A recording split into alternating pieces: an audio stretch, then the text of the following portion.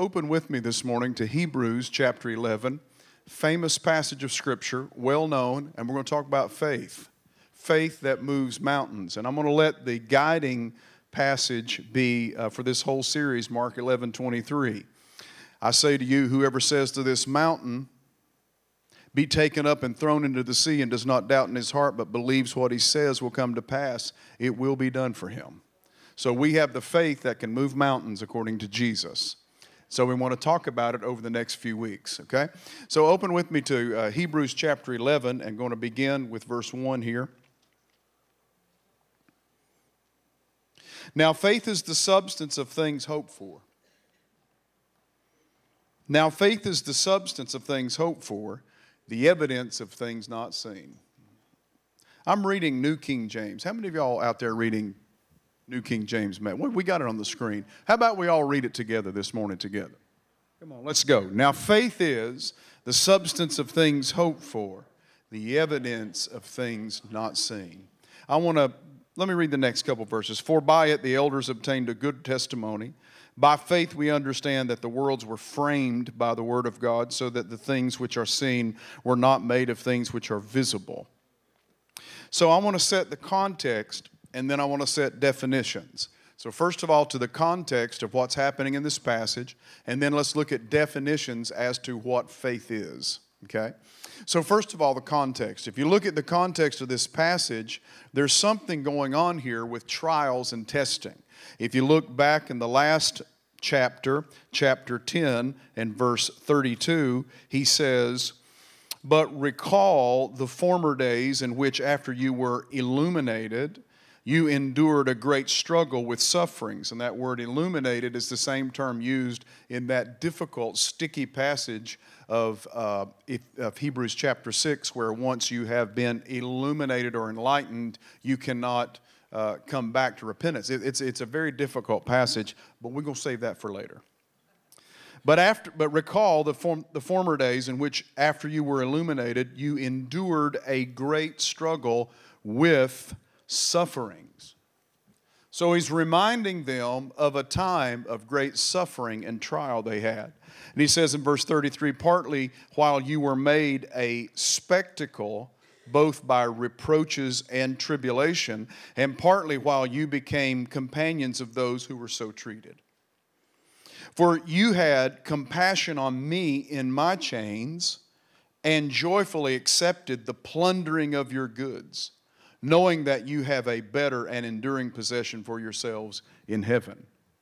Therefore do not cast away your confidence, which has great reward, for you have need of endurance, so that after you have done the will of God, you may receive the promise. Then he quotes the Old Testament here. For yet a little while, and he who is coming will come and will not tarry. Now the just shall live by faith, but anyone who draws back, my soul has no pleasure in him. But we are not of those who draw back to perdition, but of those who believe to the saving of the soul. So what's he talking about here? He's talking about a former trial that this group of believers had gone through.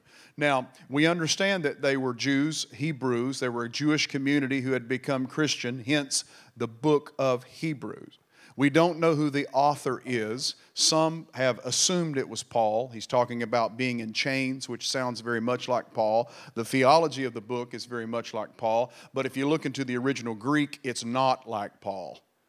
As I was studying Greek years ago, we went through various books of the New Testament. Then when we got to Hebrews, I'm like, whoa, what is this? It was like we were reading ancient Attic Hebrew almost.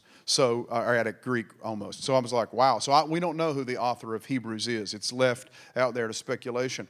But nonetheless, he's writing to them, encouraging them because of trials they have been through.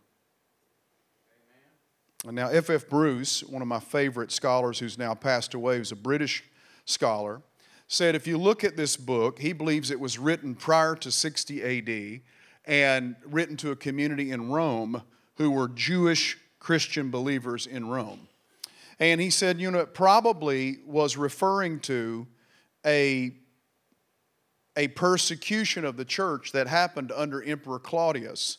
And I think it's interesting that according to the Roman historian Suetonius, he said that Claudius expelled the Jews from Rome because they were, quote, constantly indulging in riots at the instigation of Chrestus. And Chrestus is a variation of Christ. And this is one of the evidences that Christ was an actual historical figure outside the New Testament by the Roman historian Suetonius. So, interesting that Bruce believes it was this persecution of the church that happened, and then they were expelled from Rome. And he says later, in other parts of the New Testament, we encounter this couple, Priscilla and Aquila, who settled in Corinth, and Paul became an acquaintance of them because they had been run out, basically, of Rome through persecution. Okay? So, at any rate, the readers had endured a hard struggle. They had endured tribulation. They had endured hard struggles with sufferings, he said.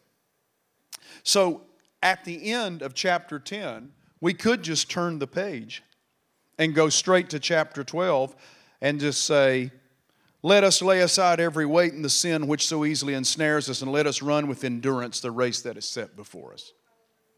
He could have just gone directly to that after talking about the tribulation and suffering they had been through, but he doesn't do that. He inserts this, it's like an excursus. He goes and inserts this other teaching about famous people in Jewish history who had endured. Famous people in Jewish history who had been victorious. Famous people in Jewish history who had overcome by faith. Amen? And so we have, as some have called it, the great hall of faith that's represented in Hebrews 11 as an encouragement to those who are walking through trials. Because these become what the Bible calls the great cloud of witnesses. That the great cloud of witnesses are saints of old who have shown their sainthood through their faith and through their strong belief and endurance. And then we can look now at this great catalog of heroes in our past and know that they're cheering us on. Maybe leaning over the banister of heaven, figuratively, cheering us on that we can make it. Come on, look at somebody next to you and tell them, you can make it. You're going. Let's amp up our language a little bit. Look at them and say, you are going to make it. You're going to make it. Yeah, but you don't know what I'm going through. Well, maybe we don't know what you're going through, but I'm telling you, there's some people here going through some stuff too. And I'm not downplaying what you're walking through, but I'm telling you, there's some biblical heroes of ours who walked through some stuff that we'll never walk through. Amen? And they made it. And what caused them to make it? What caused them to endure? What caused them to succeed? Faith caused them to succeed. Their faith in the Lord. Now we talk about the faith and we talk about faith. And we talk about the faith, we're talking about the whole composite belief of Christianity. What we hold to as the faith. If you look into the ancient fathers in the first 2, 3, 4 centuries of the church, they held on to the faith.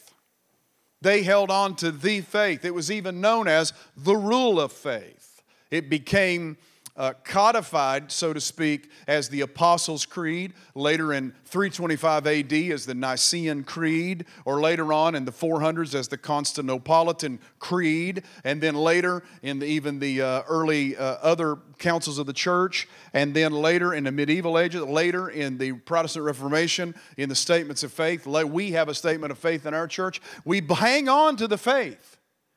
The faith. But faith without an article is what we're talking about this morning as a powerful principle that works in our lives that causes us to overcome and endure. Can somebody shout amen? So let's break down now the definition of faith and let's see where this takes us. First of all, he says faith is the substance. New King James or King James tradition. Faith is the substance. Faith is an assurance. Faith is an assurance. The term substance here means a standing under. It means a standing under, like standing under a canopy. Now, what in the world we're talking about? It means the steadfastness of mind, firmness, courage, resolution, real being, or confidence, standing under the reality of the confidence we have in Him. Now, there's a famous Greek work by Moulton and Milligan, a Greek lexicon and Greek textual work, and they defined it like this years ago, that faith is the title deed of things hoped for. Faith is the title deed of things hoped for, and therefore the substance is standing under the title deed. Is everybody with me at 9:43 a.m.? Faith is the title deed of things hoped for. Faith is the title deed of things hoped for. Hallelujah. Hallelujah. In other words, it's the first fruits, like Paul talked about the Holy Spirit, or the earnest. It's what we get now in anticipation of the full coming in the future. Faith is the title deed. So let's talk about it. If I own a vehicle, we drove in it this morning. It is made by Ford, bless His holy name. It's my fourth Ford I've had in a row. Don't hate me. But there was a great F-150 factory in Norfolk for many years. And I pastored some of those employees. Can somebody shout amen? Amen? But I have a title deed to that vehicle. It's in my name and it's mine.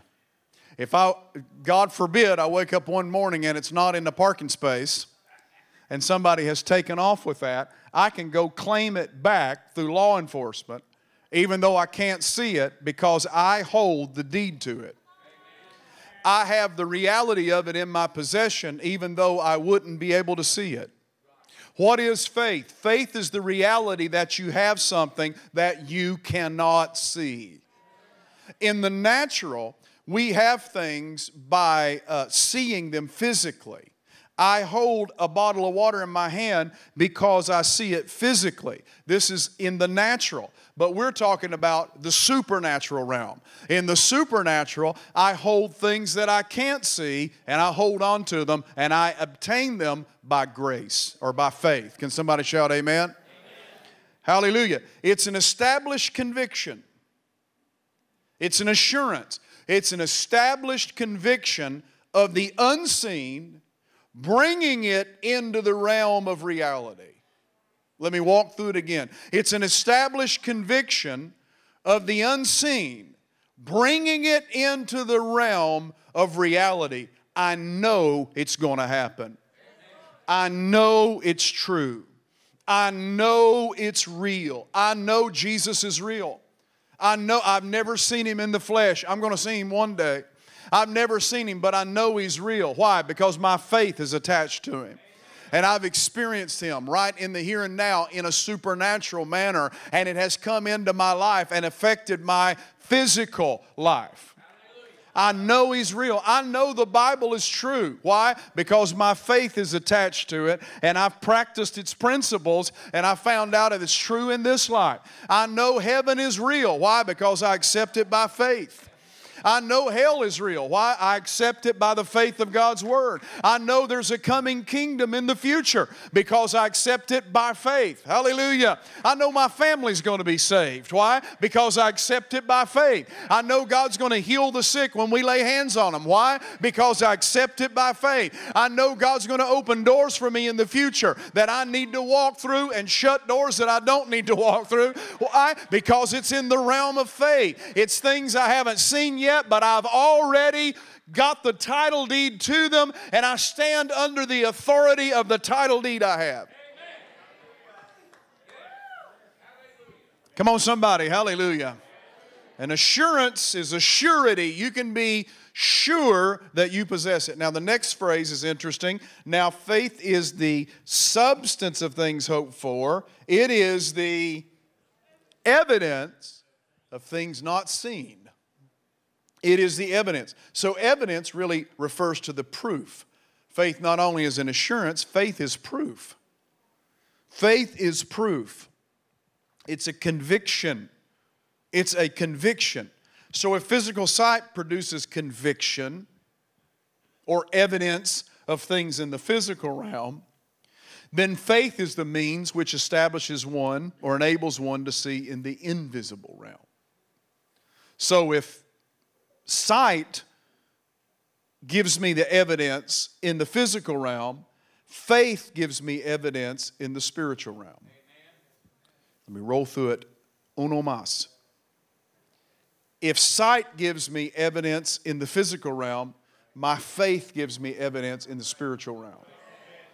So when you're out there encountering people who are skeptics and they're going on with all of their stuff, you know, you can be secured in your faith because it's in your heart. You've experienced it. You already have it. You have the proof of it in your heart. Amen? You know, how many know God's real because He lives in your heart? You've already experienced Him by faith. Faith is, come on, say it with me. Faith is the assurance, and faith is the proof. Then the writer goes on and he says this, very interesting. He says, for by it the elders obtained a good testimony, and we're getting ready to read the story of these elders. But then in verse 3, by faith we understand that the worlds were framed. And I love the King James tradition here because the term framed means to arrange or set in order. The worlds were framed by the Word of God so that the things which are seen were not made of things which are visible. What he's talking about here with the Word, some think maybe it's the Logos word that's mentioned in John chapter 1 in John's prologue, that through the agency of the Son, the worlds were created. That's not what he's talking about here. The word used here is rhema. It's by the spoken word. The author is saying by the spoken word, everything was created that we see. And he's saying, if that is the case, then this is how faith works. Oh, hallelujah. Let me back up the bus and roll through that again. If God spoke a word and said, let there be light, and light appeared, then He's telling us something about how faith works. Because there were no seen things to operate from. There was no material to operate from. There was God had nothing out there. He created time, space, and matter through His words. He created time, space, and matter through His words. And He's couched this here within the context of faith and teaching us faith because that's how faith works. We start declaring things. I believe in Jesus. I believe in prayer. I believe in a heaven. We start saying these things by faith. We start speaking them out.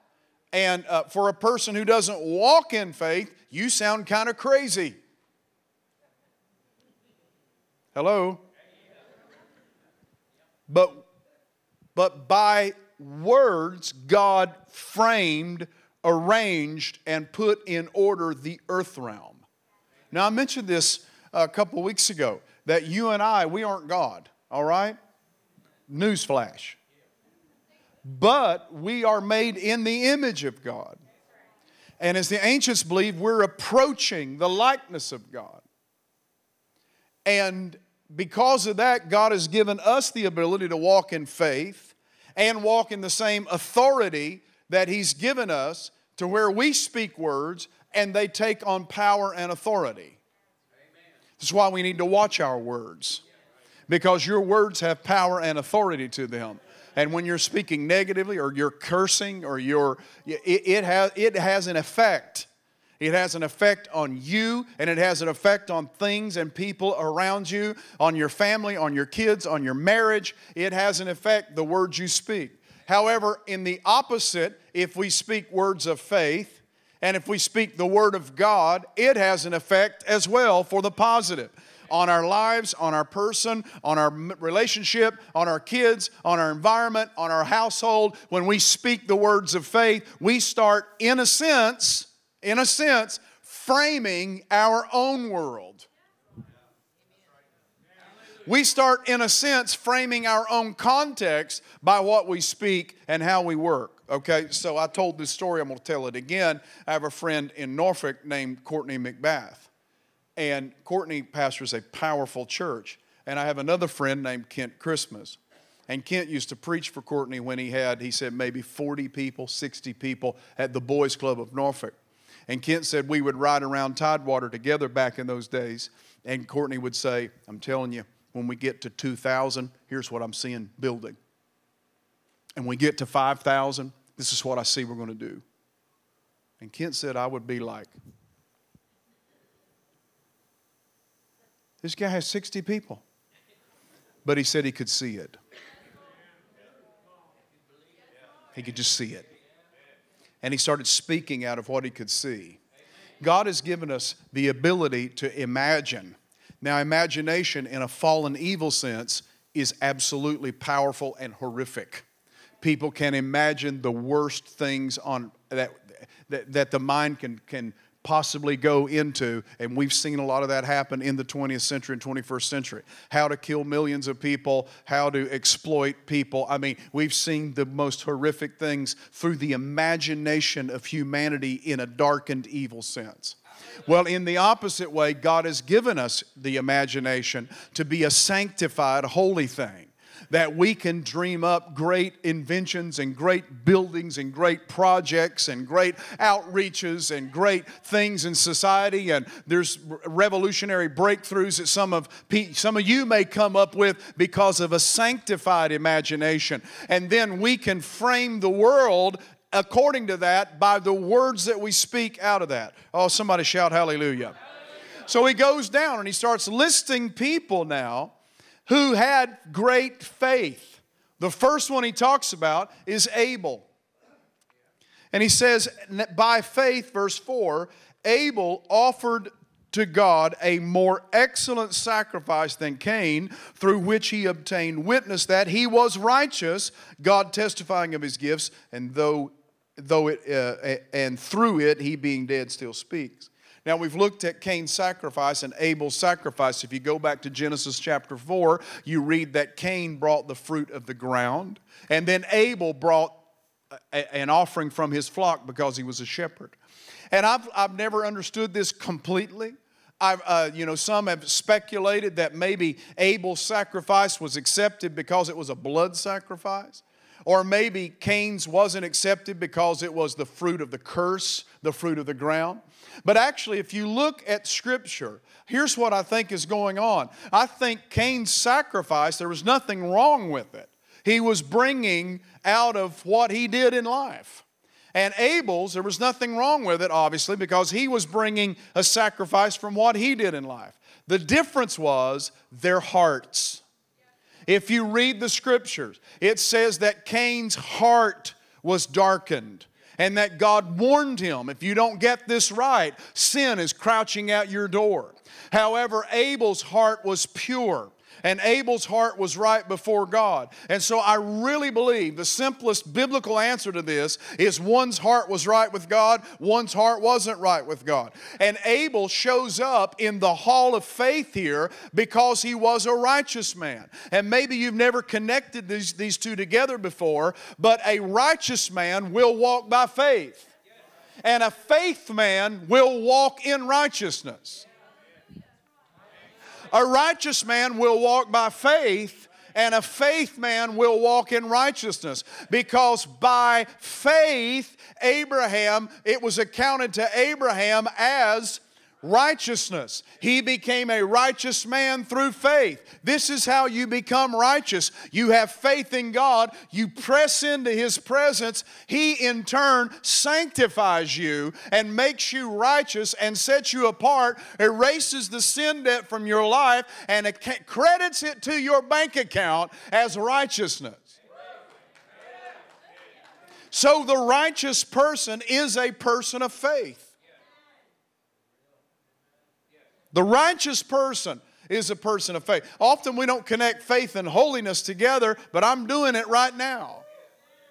That faith is the way you are made holy.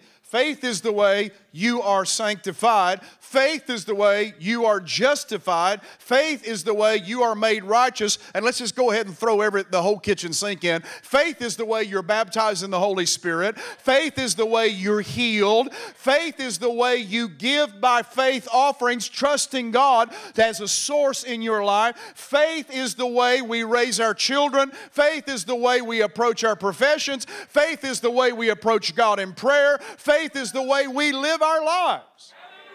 We live according to faith. Somebody shout hallelujah. Wow. Somebody shout wow. So let's dig down in this a little bit further. Abel was a righteous man. The next guy in the hall of faith is Enoch, verse 5. By faith Enoch was taken away so that he did not see death, and was not found because God had taken him. For before he was taken, he had the testimony that he pleased God. So Enoch is another example of a guy who was a faith man. What's his story? We're only given a few words about his whole life. But it says that he walked with God and was not in the book of Genesis. Meaning that he walked with God and one day he just left the natural realm and went on home to be with the Lord. Now there's some apocryphal works in the book of wisdom, and there's other, what we would call Second Temple Judaism, Second Temple literature, a Jewish literature about Enoch. And none of this we take as scripture, but let me just throw some of it out. Some of it says that Enoch was a man who had great revelation and great and deep understanding. And that he was, some of the Jewish belief of it was that he was so righteous that God took him home from being tainted by the world. I'll just throw it out as apocryphal literature there. But for some reason, he's listed here as a man of faith because he pleased God. Faith pleases the Lord. Skepticism does not please the Lord. Doesn't mean you can't question and have normal discernment. But skeptics are not those who are going to walk in the favor of God. People of faith are going to walk in the favor of God. I want to walk in the favor of God. I want to be a man of faith who pleases God. And then he drops this bomb on us in the next verse. But without faith, it is impossible to please Him. You can't please God. Yeah, but I give and I do works and I do this and blah, blah, blah. Okay, great, but that's not what really pleases the Lord. What pleases the Lord is if you are doing those things out of a heart of faith. But without faith it is impossible to please Him, for he who comes to God must believe that He is, and that He is a rewarder of those who diligently seek Him. So faith causes us to approach the throne of grace boldly. Faith causes us to approach God in prayer. Faith causes us to offer up prayers to God. Faith causes us to press into His presence. And faith causes us to please God and receive as we diligently seek His face. Amen. Preach on, Brother Hans. Two more guys. Number one, Noah. He mentions Noah in verse 7. By faith, Noah, being divinely warned of things not yet seen, moved with godly fear, preparing an ark for the saving of his household, by which he condemned the world and became heir of the righteousness which is according to faith. Here we see a different aspect of faith operating in Noah's life as opposed to Abel and Enoch. Abel and Enoch pleased God. That's how their faith was manifested. Noah pleased God also, but he responded to a word the Lord had given him. Noah responded to a divine revelation God had given him. God spoke, Noah did it. God spoke and Noah did it. Genesis chapter 6 verse 22 says, Noah did all that God commanded him. Wouldn't that be a great statement of our lives if we finish the race? And the heavens could say, Hans did all that God commanded of him. Hallelujah. Wouldn't you like that testimony in the end? I did it, Lord. I did everything you said do, and I did it quickly, and I did it strong. Hallelujah. I want to be quick to respond, and I want to be strong in responding to what God says. Noah did all that God commanded him. So what did he do? God spoke to him a word. Hey, Noah, I want you to build an ark. Flood's coming. I want you to save your household. You're the only one. What's rain? It's never rained before. What's a flood? We've never experienced a flood before. No, it's getting ready to rain, and it's getting ready to flood. And he says, yes, sir. And he starts building an ark. And we know from the New Testament that he was a preacher of righteousness. So we're assuming, because he was a preacher of righteousness, that he was standing against an entire culture, 100%, except he and his family, who were evil, not serving the Lord. 100%. And so he's doing this in the face, probably, of ridicule and doubt and skepticism. But you know what? He's still obeying the Lord. He's still doing what God has spoken to him to do. Why? Because he's a faith man. If he was operating on scientific knowledge, he would not have built an ark. If he was operating on historical knowledge, he would have not built an ark. But he's operating on a divine revelation that God has given him. All great men and women of God that I have ever worked with, or ever mentored under, or ever had the privilege to sit under, they were known by obeying God's voice and being bold and strong and daring and courageous in doing it. Just a week or so ago, Pat Robertson passed away, who was from Virginia Beach, as y'all know, founded CBN, Regent University. I'm a product of Regent University. Many of y'all, some of y'all are worked for, employees, retired from CBN. And so we honored his life. And when I got home, Dana and I sat down and watched the replay of the memorial service they did for him. And we thought it was great, and really it touched our lives. But what was mentioned, and it was mentioned by Kenneth Copeland, who spoke over him, that how he was a man of faith and boldly went after what God had spoken to him. That's what distinguished him, was that he went boldly, if the public liked it or the public didn't like it. He went boldly after what God had spoken to him. I remember touring Oral Roberts University a few years ago with an Old Testament professor who works there, who's a friend of mine. And we were touring, and he said, I'd like to take you upstairs into the office suite that used to be Oral Roberts' office suite. And I thought, man, I'd love that. So we went up this elevator and came out, and we went around the office suite where the president of the university has his offices, and there was a big picture on the wall as big as this screen here. There was a picture on the wall of Oral Roberts and a bunch of, I think, businessmen in Tulsa as they were breaking ground on some building at Oral Roberts University. And I thought, I watched the reaction of my friend, because my friend's very intellectual. He's a Hebrew scholar. And he went to a state university, a great state university in America, and he was an award-winning professor. So I thought, I'm wondering what this guy thinks. And he looked at that picture, and he said, you know what? I miss that guy. He said he was a wild, charismatic who did anything and everything God spoke to him. Amen. And I thought, amen. Amen. My friend Elias Malki, who I worked under and served under. Elias Malki was basically run out of Lebanon as a missionary after being a missionary for 20 years in the nation of Lebanon. He was Lebanese by birth, but when he left, he wouldn't stop. He just wouldn't stop. He went to the island of Cyprus, and he began broadcasting by radio into all of the Middle East. Then he and Pat Robertson connected, and they built the Middle Eastern Gospel television station out of Tel Aviv, Israel, and started preaching the gospel into every major capital city in the Muslim world. He had a vision. He was going to do what God called him to do, no matter if you liked it or not. You could get on board or get out. I think about H. Richard Hall, that I came up under. And I was first ordained under him in the early 90s. And Brother Hall went in a cave one time because he was dying. He went in a cave and he told his wife, if I don't return, I will have died. If I come back, I'll be healed.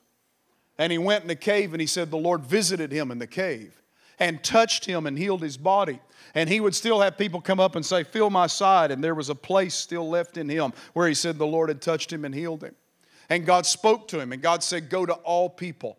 Go to all people and ordain people. And so he came out of that cave and went to all people holding amazing miracle healing rallies. I'm going to preach in a few days for their camp meeting that's still going on. And even though he's gone, when he died, there was something like 30,000 ordained ministers through his ministry. Because he stepped out, a country boy from Western North Carolina, from Canton, North Carolina, stepped out and didn't have shoes to wear. He went in one of the first meetings with A.J. Tomlinson, the head of the Church of God, and he walked in and he was embarrassed because he didn't have shoes. And Brother Tomlinson called him to the platform to sit with the other preachers. Man stepped out on a word that God had given him, and those are the men who belong in the Hall of Faith. So don't worry about it. If God's spoken to you to do something, the best encouragement I can give you is do it, and do it strong, and do it bold, and do it quickly. Do everything. That's what distinguishes the people of faith. We do what God says do. Come on, somebody. Hallelujah. Do what God says do. You want to talk to a family member? Pray and get the mind of God on it, and then do what God says do. You want to start a business? Pray and get the mind of God on it. Then do what God says do. One more. Can y'all handle one more? By faith, Abraham obeyed when he was called to go out to the place that he would receive as an inheritance. So Abraham, like Noah, received a divine revelation from God. God spoke to him. Here's the Rhema word working. The Rhema, the spoken word of God. Jesus said, man shall not live by bread alone, but by every word that proceeds out of the mouth of God. Jesus taught us how to live. It's by every word that God speaks. And so what did Abraham do? He received a revelation from God. He went out of the place that he was living, and he didn't know where he was going, and he didn't know how he was going to get there. Well, he's going to walk. By faith he dwelt in the land of promise as in a foreign country, dwelling in tents with Isaac and Jacob, the heirs with him of the same promise. So he walked out on nothing but a word. He left the Ur of the Chaldeans on nothing but a word. He comes to Haran and his dad dies, and he keeps going on nothing but a word. Why did he please God? Because he walked out and did what God said on nothing but a word. And I don't know, we get so strung out on sovereignty sometimes. No, God just sovereignly chose him. He was the man no matter what he did. No, I don't believe that. I believe he had to obey God. I believe if he wouldn't have gone out and obeyed God, God had chosen somebody else. He was the man who God spoke to who obeyed. Catherine Kuhlman used to say she was God's fourth or fifth choice. I don't want God to pass me over. Pass me not. I don't want him to pass me over and go choose somebody else because I won't obey. I want to obey and do what he says do. Well, somebody shout hallelujah. So what did he do? He goes out on just a word. Genesis chapter 12, verse 1, the Lord spoke to Abram, saying, get out of your own country and out of your kindred to a place that I'm going to show you, and I'll make your name great, and I'll make of you a great people, and I'll bless those who bless you. I will curse those who curse you, and through you all the nations of the earth will be blessed. That's the beginning of the Jewish nation with that one man. Out of the Jewish nation came Jesus Christ, the Savior of the whole planet. Hallelujah. Out of that one man's obedience, he opened the door by faith and walked into all the plan of God that compromises this whole, or is composed in this whole Bible. It's all the plan of God, from the plan of speaking to Abram all the way to the end of Jesus welcoming us in the end, Revelation chapter 22, to the streams of water that for the healing of the nations in the New Jerusalem. It's that all the way in it because of a man's obedience and his walk of faith to respond to the words that God gave him. Can someone shout hallelujah? Come on, let's dig down a little bit further here. By faith, He dwelt in a land of promise as in a foreign country, dwelling in tents with Isaac and Jacob, the heirs with him of the same promise. For he waited for the city which has foundations, whose builder and maker is God. By faith, Sarah herself also received strength to conceive seed. She bore a son when she was past the age, because she judged him faithful who had promised. Therefore, from one man, and him as good as dead, were born as many as the stars of the sky, in multitude, innumerable as the sands which are by the seashore. By faith, she received the promise of God and had a baby at 90 years old.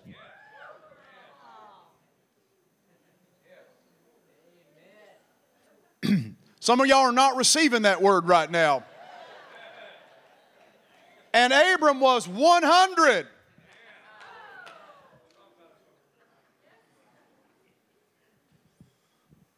Wow. They received the word of God, and it had to come by faith and miracle. Because faith is what, when you latch on to a word and wait for the manifestation, miracles come by faith. Come on, say faith is an assurance. Faith is the proof. She didn't need any other proof. God said she's going to have a son. That's all. That's it. Done. That's all the proof we need. You don't need to send out the research council. You don't need to send out anybody else. It's done. God spoke it. It's done. God spoke it. It's done. God spoke it. It's done. This is why we value the prophetic ministry so much. Now, we're supposed to judge prophetic ministry in the New Testament. But I'm telling you, God still speaks today. He doesn't write Scripture anymore. There's nothing on the level of the authority of Scripture. But God still speaks today. He speaks by the inward witness in our heart. He speaks through spiritual gifts. He speaks through prophetic word. Hallelujah. He speaks through dreams and visions. He still speaks today, and we have to judge those things and submit them to the standard of the Word of God and judge and submit them to other people who are spiritual in our lives. But I'm telling you, when you receive a word and it confirms in your spirit and you know God's speaking, hang on to that thing. Hang on to that thing. Paul told Timothy, he said, stir up the gift that's in you that was given by the elders by the laying on of hands in the presbytery. And do warfare through the words that were spoken over your life. Meaning when you get in a tough spot, when you get in a discouraged spot, start reminding the Lord of the words that He has spoken that you received by faith. And say, God, no, I believe it. I believe you're going to do it. You spoke it into my life. It was said on 1986 on January the 5th that you said you're going to do this, and I'm hanging on to that word. I believe it's a word from the Lord, and start doing warfare. People say, no, don't get your hopes up too much. I'm tired of that kind of weak, anemic faith. No, God doesn't heal everybody. Don't get your hopes up. I'm tired of your weak, anemic faith. I want to be in the camp of the believing. I want to be in the camp of the faithful. I want to be in the camp of those who are trusting God for everything. Who's saying, Lord, you speak, I will obey. You say go, I'm going to go. You say jump, I say how high. I'm going to go. I'm going to be a man of faith. I want it said of me, Hans did all that the Lord commanded him to do. Somebody give the Lord a shout. Hallelujah. I know I've preached a long time, but it's good. Turn with me one more verse I want to show you in 1 John. The book of 1 John chapter 5. If I can find it. 1 John chapter 5, I want to show you something that just is so super cool. 1 John chapter 5, let's look at verse 1. Bible says, whoever believes that Jesus is the Christ is born of God. And everyone who loves him loves him who begot also loves him who is begotten of him. By this we know that we love the children of God when we love God and keep his commandments. For this is the love of God, that we keep his commandments, and his commandments are not burdensome. For whatever is born of God overcomes the world. For whatever is born of God overcomes the world. And this is the victory that overcomes the world, even our faith. This is the victory that overcomes the world, even our faith. It's our belief. It's our trust. It's our assurance. It's the reality of grabbing what God has spoken to us. That is what enables us to overcome the current fallen system of the world. We rise above it through our belief and through our faith. Can somebody shout hallelujah? Hallelujah, hallelujah. You know, Paul said something in 1 Corinthians chapter 13, and I talked to the men about it yesterday. We had almost 80 men there, or right at 80 men at a breakfast yesterday. It was just absolutely marvelous. But anyhow, I told them, I said, you know, at the end of 1 Corinthians 13, Paul said, gifts shall cease, knowledge shall cease, tongue shall cease at the coming of the Lord. But he said these three will remain. They'll be always with us. Faith, hope, and love. We're going to have faith's going to walk with us right into eternity. Just like love. Love walks with you. Love never ends. Love is with us forever. Faith's going to walk with us. Hope's going to be with us.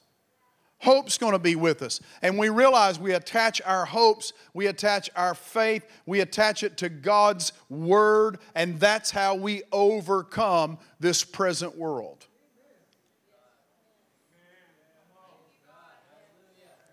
For those of you and I mentioned yesterday, those of you who've lost loved ones, I don't know how you walk through that without a strong relationship with Jesus. Because when you leave the graveside, your heart's ripped out and you're in the depths of grief, but you can look to the Word and say, yet I know there's a resurrection coming. And I have faith, and I'm attaching my faith to the Word of God, and I know that there's a better future for us all. When we see the current state of the world and we see the horrific abuses, it doesn't mean we shouldn't get involved. No, we're commanded by faith to get involved and to make a difference. But we also are given the word that God's going to come and set up His kingdom and rectify everything and weigh everything out in the scales of righteousness, and everything's going to be right. We attach our faith to it. Amen? These are the things that help us rise above the CNN reports, the Fox News report. These are the things that help us see above. No, God's got us. God's got us. Amen? God's got us in His care. God's got us. I'm a faith man. You're a faith woman. We're going to make it. Come on, look at another neighbor.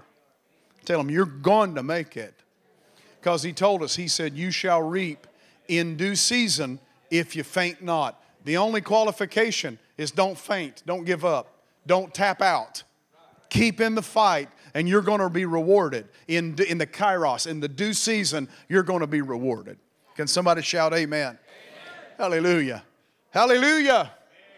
Oh, hallelujah. Come on, let's stand. Hey guys, thanks so much for watching and listening to the podcast, and I hope these sermons have been a great blessing and source of encouragement to your life. No matter what you're going through, no matter what you're facing today, Jesus is the answer. I can tell you, He is the answer for your life. I'd love to pray with you before we leave here. So if you never accepted Christ into your life, or if you just have a need in your life, let's lift it up to the Lord right now. Come on, pray with me. Lord Jesus, wash me from all sin. I accept you into my life. I repent of all sin, and I place you on the throne seat of my heart. Lord, I pray right now, you minister to each and every one who just prayed that short prayer with me. Whatever situation they're facing, give them grace right now. Give them the power they need to get through it, Lord. Give miracles, signs, and wonders today, Lord, to those listening in the name of Jesus. Hallelujah. We declare it done in Jesus' name. Love you guys. Thank you for tuning in and listening and watching us.